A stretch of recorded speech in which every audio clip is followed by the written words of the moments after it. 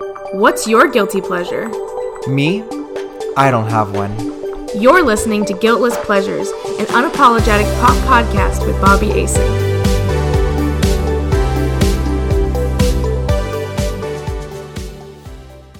Welcome back, everyone. It is me, your host, Bobby Asen, and you're listening to Guiltless Pleasures.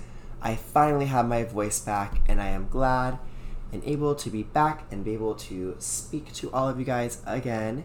So thank you so much for tuning in. So much has happened since I've done a pop culture recap or one of these episodes, because the week prior was, Talladega Life, and then one before that was just a Wendy Williams run through experience of going through it live. So there's so many things that I've missed in the past couple weeks, like the official announcement of Cooking with Paris, and even just updates with the Free Britney movement. But I will go into those things, of course, at the end during our pop culture recap. I'm going to start out like normal with my current guiltless pleasure of the week. And this was a little kind of random, but it really is something that sparks joy in my life. And it is actually going on Real Housewives, like Instagram posts, and making like really nice positive comments, specifically saying things like natural beauty, because people are so mean, saying like stop with the filters, you look better natural, your facelift looks amazing, doesn't it bother you that this is all fake, wouldn't you rather just age gracefully, all these comments, filter much, aging backwards. That's actually nice. But I'm reading comments off the post that I commented on a while back. This is from 4 weeks ago on Ramona Singer's Instagram. And I commented, naturally beautiful as always. And I just love to see all these moms or mean old people comment back. And they always respond naturally, I think not. And they get 5 likes, all these little Bravo fans. Yep, makeup face is definitely natural. LOL, naturally? You're in a dreamland. Really, rolling eye emoji. And I just think it's so fun because it's everyone's comments are so mean. And when you write this really nice, funny thing, it just makes me giggle. I just love getting little notifications on my phone saying things like, that I'm delusional. And to me, that's super fun. So I highly recommend whenever you see a highly face-tuned picture or edited photo on social media, whether it's a Real Housewife or not, promote it. Say how beautiful they look and how great and how they look so naturally beautiful. And I'm not even shaming these women because I don't think they look bad. I actually like the post. That's why I liked it in the first place. But I just like commenting because it makes all these haters even more annoyed because they took time out of their day to be negative to some of my favorite women out there. So that is this week's current guiltless pleasure. I was actually just interrupted recording this podcast from a text from my friend Vincent saying that Paris is pregnant, but I just watched her Insta stories and her Instagram posts, and I don't see anything about that. So I'm very confused on why someone would tell me that Paris Hilton is pregnant. Let me go right now and see what her Twitter is saying. Yeah, I don't see anything. I don't see any official posts about this. Is someone trying to scam me? What's going on? Okay, live update. I was searching and I just found a link, and this is coming from page 6. I'm going to read the article out loud to you guys as I read it for the first time. So let's see. Paris Hilton is pregnant and expecting her first child with her fiancé Carter, page 6 has exclusively learned. The pair have been open about wanting to start a family together, with Hilton, 40, revealing in January that she had been undergoing IVF treatments. He's my dream guy. Carter is 100% the one, she said. Trend Reporter podcast at the time. Okay, we talk about planning a wedding all the time and planning our babies' names and all of that. Hilton's rep declined to comment. A rep from Riem didn't return page 6 request for a comment. Hilton and the venture capitalist, also 40, got engaged in February after dating for a year. The proposal, let's see, a private island, we know that already. I am excited about this next chapter and having such a supportive partner. The Simple Life alum told Vogue at the time, our relationship is one of equals. We make each other better people. He was absolutely worth the wait. Okay, so there's like no confirmation of anything in this whole article. I'm like reading the rest. So I feel like if this is true, we will find out exclusively on her podcast because she'll want the views. You know, I feel like that would be her mind on it. But I also believe that she's a person who wouldn't want to announce her pregnancy until she knew that it was 100% true. But if she is pregnant, I am super happy for her. And I know that's what she's wanted. If you watch This Is Paris, the documentary, she talks about it with, or I should say docuseries, or I don't know what it's called actually, but it's on YouTube for free. She talks about with Nikki how she's been wanting a baby for so long. So that's very, very exciting. And, you know, oddly enough, it's about to be, guess what time, everyone? It is going to be 11/11. Make a wish.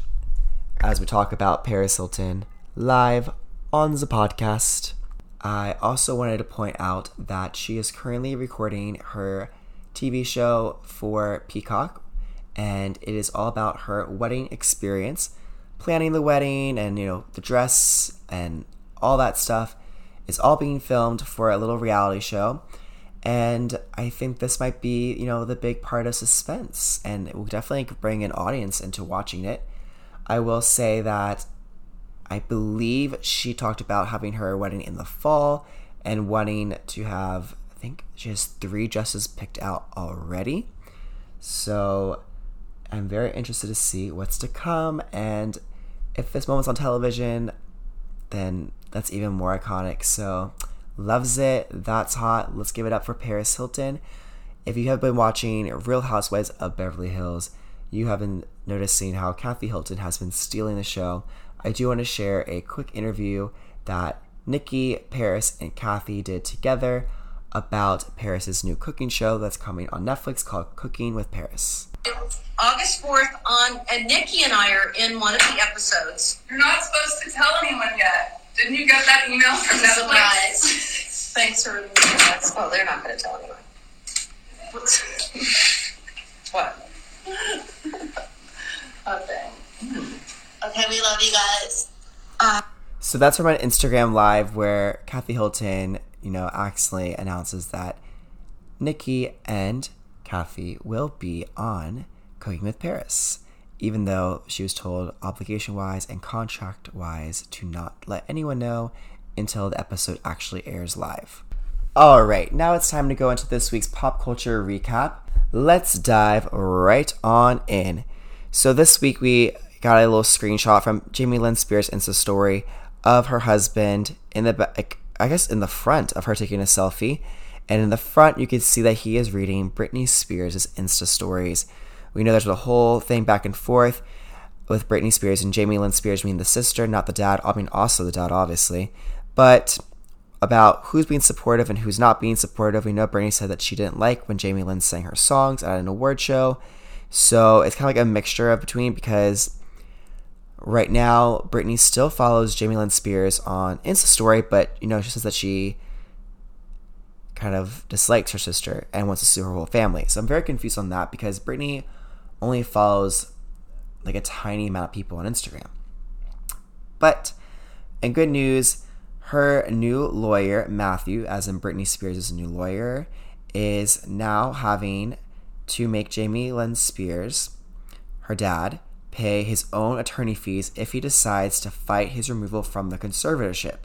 This is super big. Like, thank you, Jesus. She should not be paying for legal fees of her dad. I mean, she shouldn't be paying for a lot of things that she's been paying for this whole time. But talking about Jamie Lynn Spears, her sister, she's so annoying. She's like, oh, because of all these things that are going on right now, I have to, like, protect my children, take them off, like, social media.